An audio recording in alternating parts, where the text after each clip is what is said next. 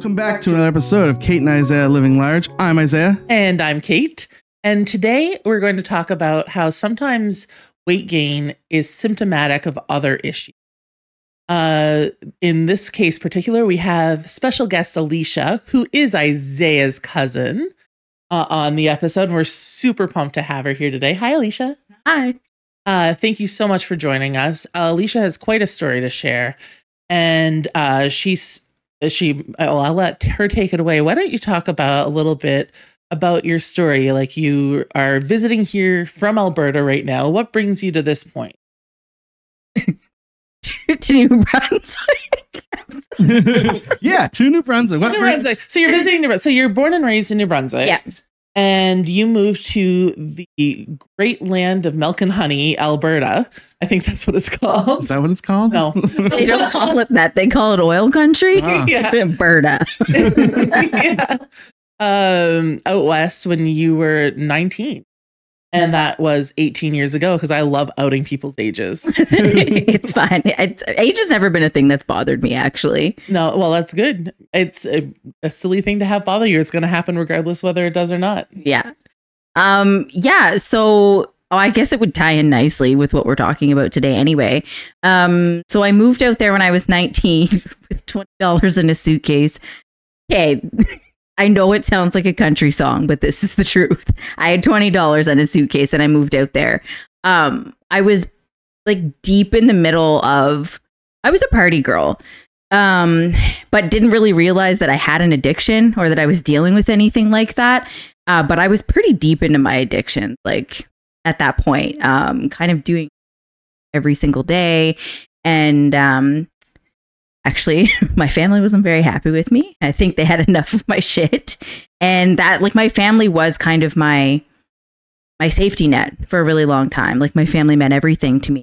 Having them that, like, disappointed in me and that, I just left. I left and I was like, I need to, change my life. And it changed, but not the way that I expected it to. But yeah, so it's coming home summer for a visit, not addicted, 115 days sober. Super exciting. That's pretty cool. Congratulations on that. So 115 days, about 4 months, or give or take, sober. And the 18 years after you moved to Alberta. What happened between then and now in as much detail as you want to share? In as much detail as you can fit in 25 minutes. No. Who's watching this? Like, I do not care to share any of my story, Isaiah, but do you want me to hold it back a little bit? You are good to speak your mind. Yeah. So, okay. So like I said, I went out there with like hopes of changing my life drastically. Ended up getting into sex work. Oddly stopped doing coke. That was the thing that made me stop. But then eventually, I mean, it just kind of comes with the life, kind of got back into it, drinking all of the time. I wasn't happy. Like, there was more cons to it than pros for me. But yeah, I was in it for about 5 years and then ended up getting myself out, ended up actually working for an organization helping other women that wanted to get out of the sex trade, sex industry, however. But and actually ended up working with Paul Brandt, who was like my first childhood crush. Wow, that is so embarrassing to admit. He had a great voice. Oh my God, my heart has history. Yeah. Oh, Paul. Oh, so good. My little 11-year-old heart. I know, a deep voice. It killed me. But yeah, I got to go work for his organization. Like, I went all over Canada. I share my story pretty openly. But the thing is there was still so much that I was dealing with and like wasn't really ready for. And so I was still drinking really heavy, like, but still not recognizing that it was a problem. So you were in the situation where you're like, wow, I've made so much progress in my life.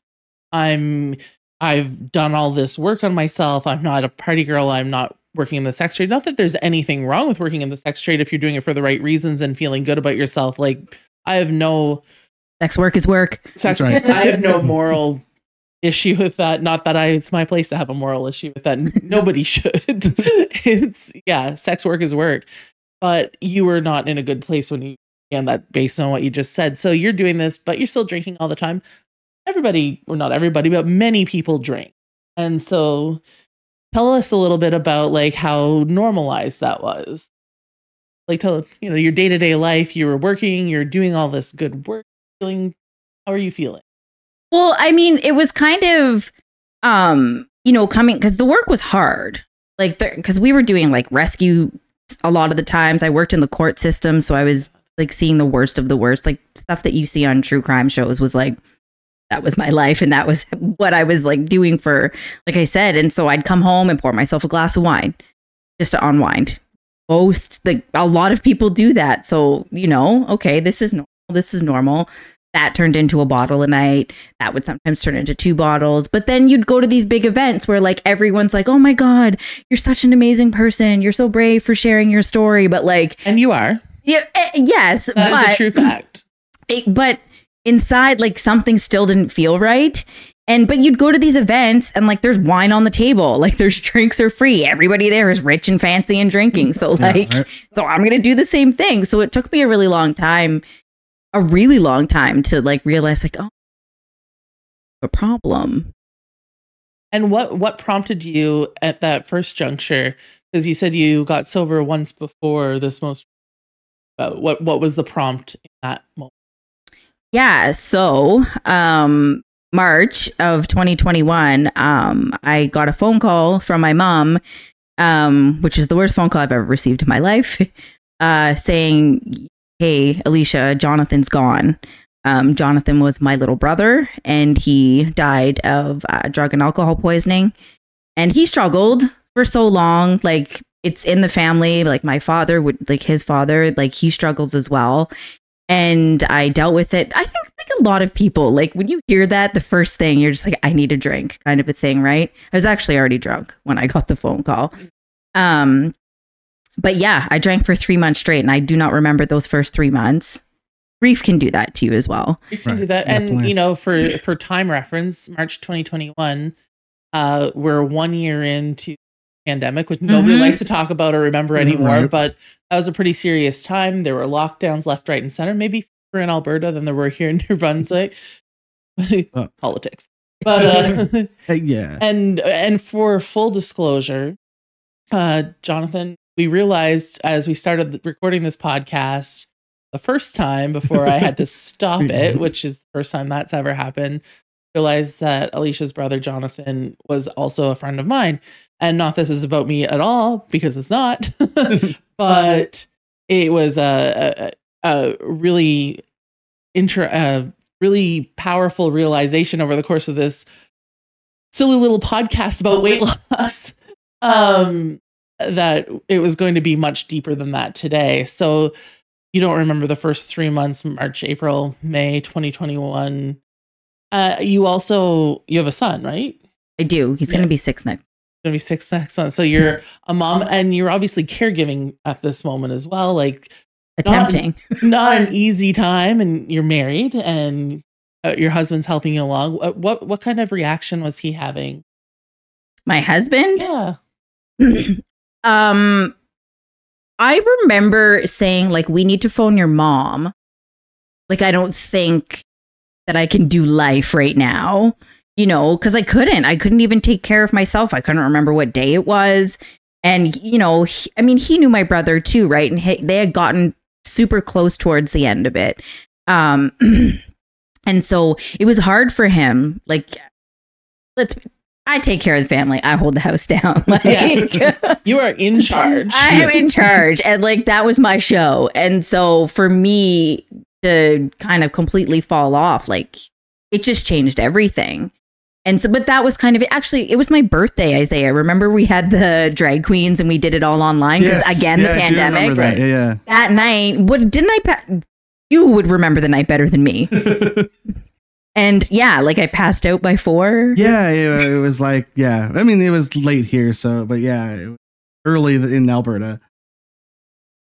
Like anybody, I mean, Isaiah knows me. Obviously, he's my cousin. He's grown up our whole lives together.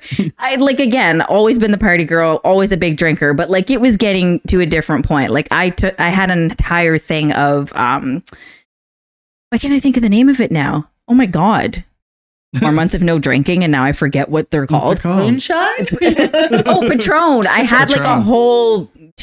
okay, we call them quarts here. My God. Yeah. So I had like a whole quart of Patron by like 4 o'clock by myself. And that's where it was kind of like, okay, like what's going on now? You know, and it was 2 days later. So I was just like, I'm not doing this anymore. Done. I have to change my relationship with alcohol. That was the first time. Yeah.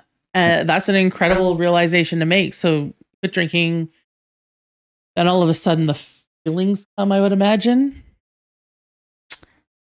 No, surprisingly, because I'm an overachiever, or if I'm going to do something, I'm going all the way in.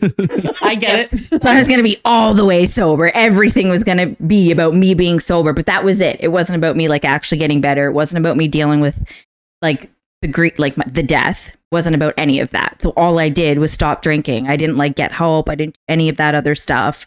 So after the like quote unquote 111 days, which I did have like 3 drinks during, it just kind of all like came piling back. Right. As it does, and probably bigger and badder than ever before. Oh, worse. Like it was 3 times, like 3 times worse than it was before. And meanwhile, for people who have no idea what addiction struggle looks like, you working this whole time? So I had to quit where I was working. I thought that I could go back, but I was working at the overdose prevention site. So it was safe injection site. So it was actually in Alberta. People can come and use their drugs. But I mean, we had bringing people back to life all of the time.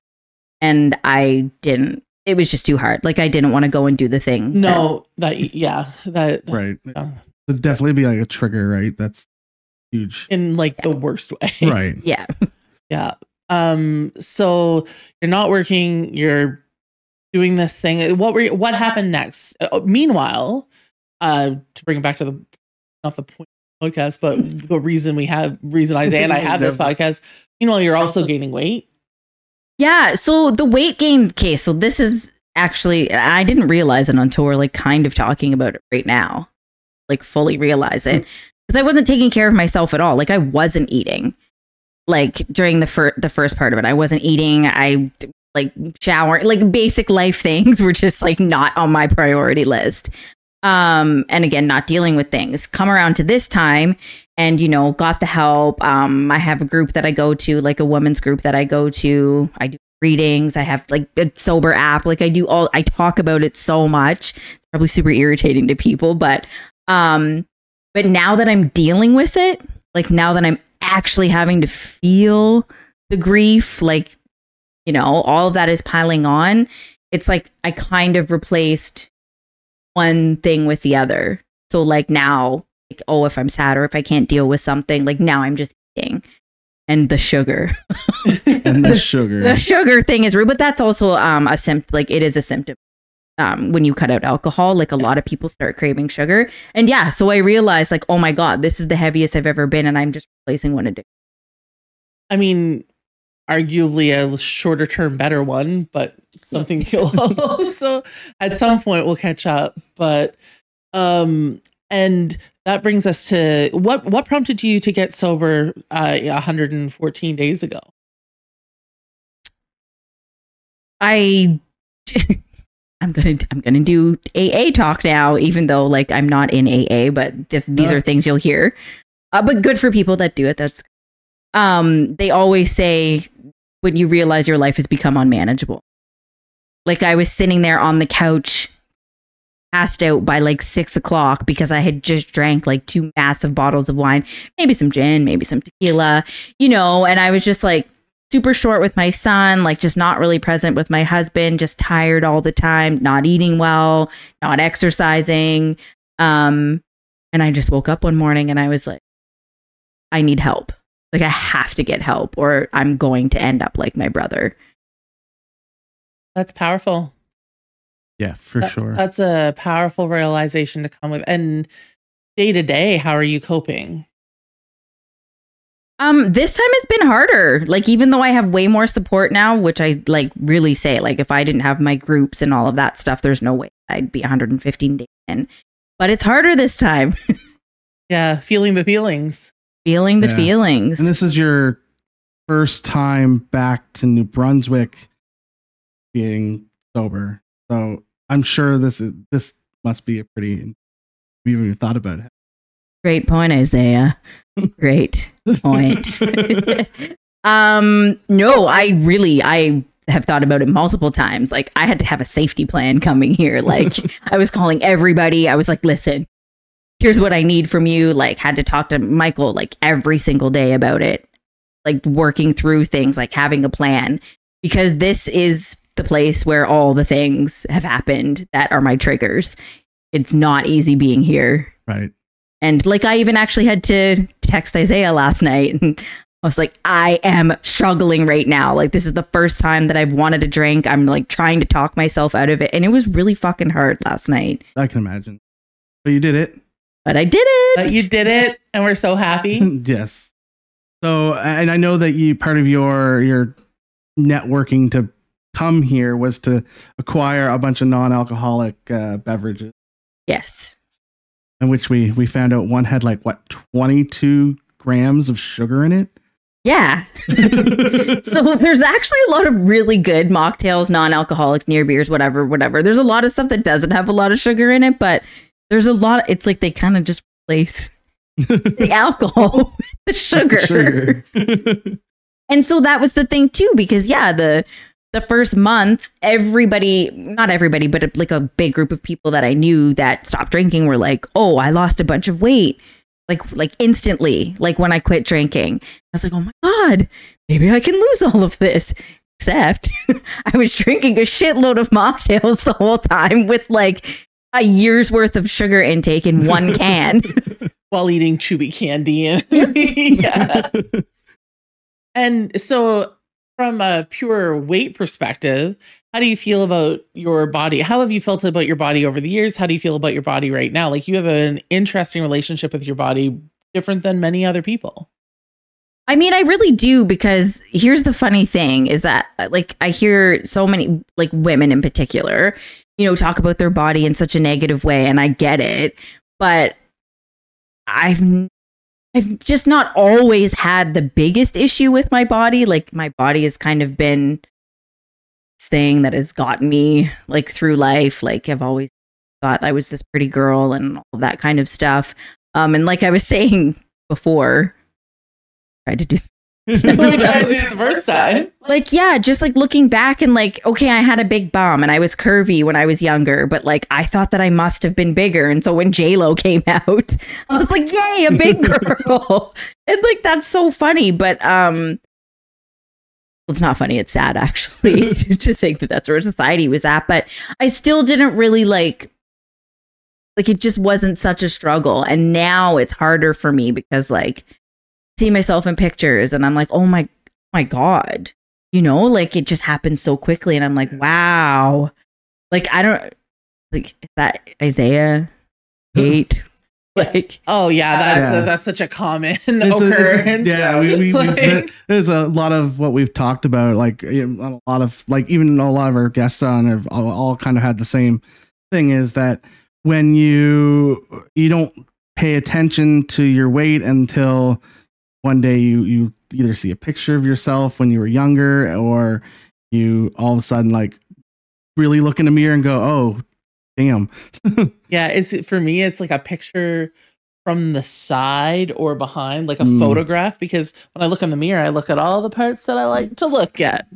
I can't. And I think, ooh, I look pretty good today. And then I see from like the side, I'm like, oh, I don't like it when it sticks out like that. Please stop.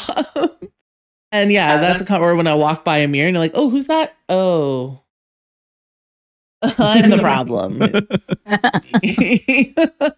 But yeah, no, I think that's a pretty common occurrence for anybody who's struggled with their weight at all. In terms of, I mean, I met you today, but I'm so proud of you and everything that you've accomplished. And I just, you are obviously a truly incredible person. I am. It's humble too. And modesty is clearly your best quality. Clearly. I'm the best at modesty. No, for sure.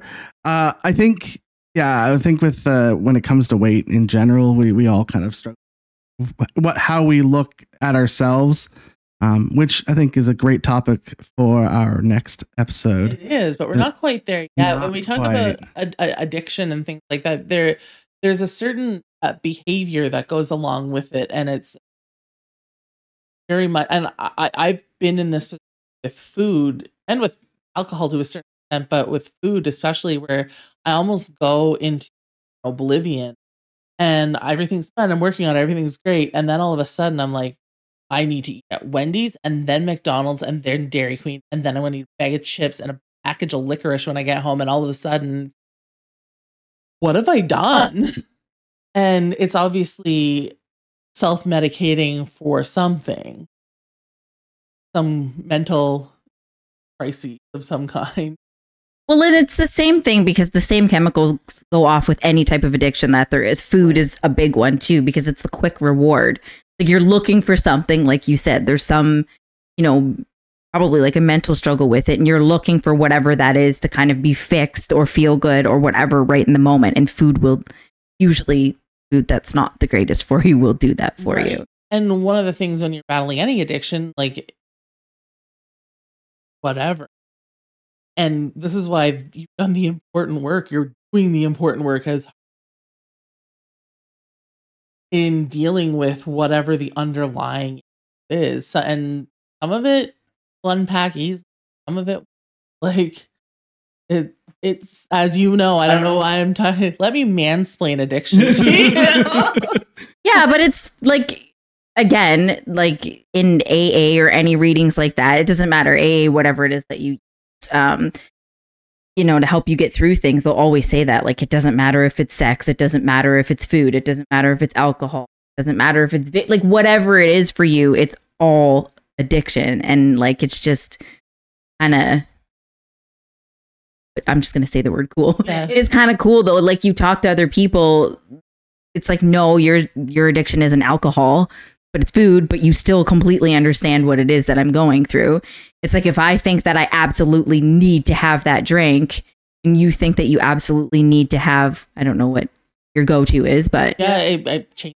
Yeah. It's the mentality as opposed to the actual self.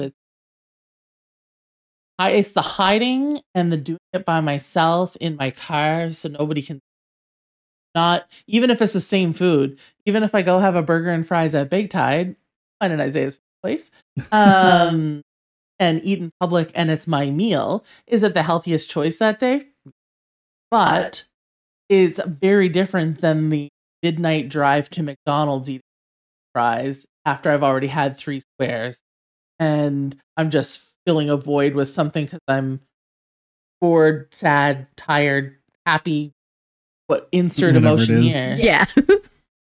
and I have seen that addiction play out. I lived with someone who's an alcoholic for about a year, and it did not play out well. And when you mentioned the sugar, I remember every time he'd think, "Hey, I'm going to stop drinking." Oh my God, I'd buy a lot of candy for him because he was like filling that void.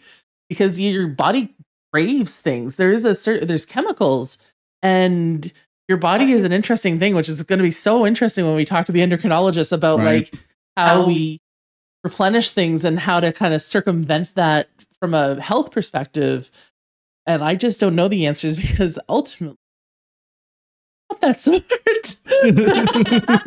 But I certainly don't know medicine or body toxicology and things like that. But just the same, to your point, Alisha and Isaiah, that addiction mentality is true no matter what the addiction, and without treating the underlying issue,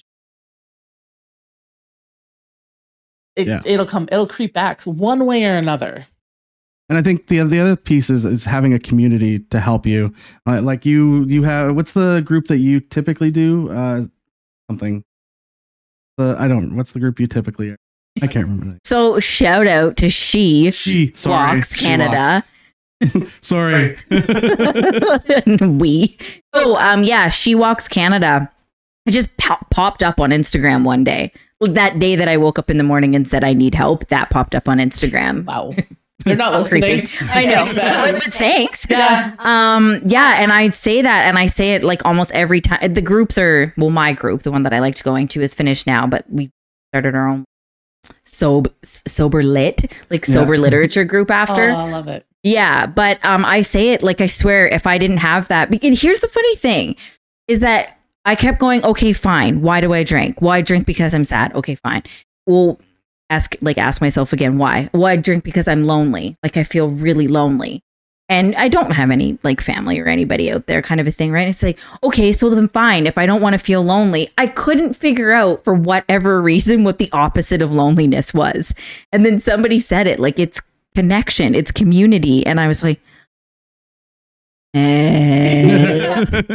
oh, and that's what made it so easy because you can talk to other people about it. You know what I mean? Like your partners or your family or your friends. And like they want to be supportive. Again, doesn't matter what your addiction is. But if they're not going through it themselves, they're never going to understand. And a lot of the stuff that they say thinking that they're being helpful is super irritating. You know what I mean? Like You can do it. You can do it. You're so brave. Don't reach for the bottle. You don't need that hamburger. Live, laugh, love. Like, get all the way the hell out of here. But like, thanks for trying to be nice. But then you can just have, like, you and Isaiah can talk to each other and know exactly what it is that you're going through and like laugh about it if you want. Yeah. You know? Some things are funny and they're morbidly funny. Yeah. But some things are funny. Yeah. And some things are just like, but yeah, I know that's hard. And you know that person actually knows how hard it is. Yeah. 100%. Yeah. Community is definitely a huge part of any going through anything. Like that part of the reason why we started this podcast was just to have a check-in for me and Kate and kind of be responsible to other people and stuff like that. And that's kind of a big thing is having that net of responsibility, not just to yourself, but other people as well. And not wanting to let people feel for. On that note, like Isaiah tried to transition earlier and I commandeered and because I had another question. We are going to have Alisha stick around for part 2 of this episode. I've decided we're calling it part 2. And we're going to talk about where Alisha touched on J-Lo earlier in our own relationship with each other's bodies and our own bodies about body image. Body image. I'm really good at words. Great at words. Yeah. So we're part 2. We'll touch on body image, but that will be next week come out. But until then, where can people find you on the internet, Kate? They can find me on TikTok at Fat Caitlin, and maybe I'll update that sometime soon. And on Instagram at Kated or Kate D, and on Facebook, Caitlin D, and we're Kate and Isaiah Living Large on Facebook and on X, formerly known as Twitter, at the Caitlin D. Awesome. Where can you find you, Isaiah? I am at Maritime Brews on all of the social medias, including X and Threads, which is the Instagram one. And Alisha, I haven't sewn that yet. You haven't gone there yet? And Alisha, where can people find you on the internet? Only on Instagram. And it's Alisha with an A. Alisha with an A. But we thank you for listening this week. And don't forget to stop in next week. And of course, if you're listening on YouTube, like, comment, and subscribe so you can get updated when we post next week's episode. But until then, thanks, guys. Bye. Bye.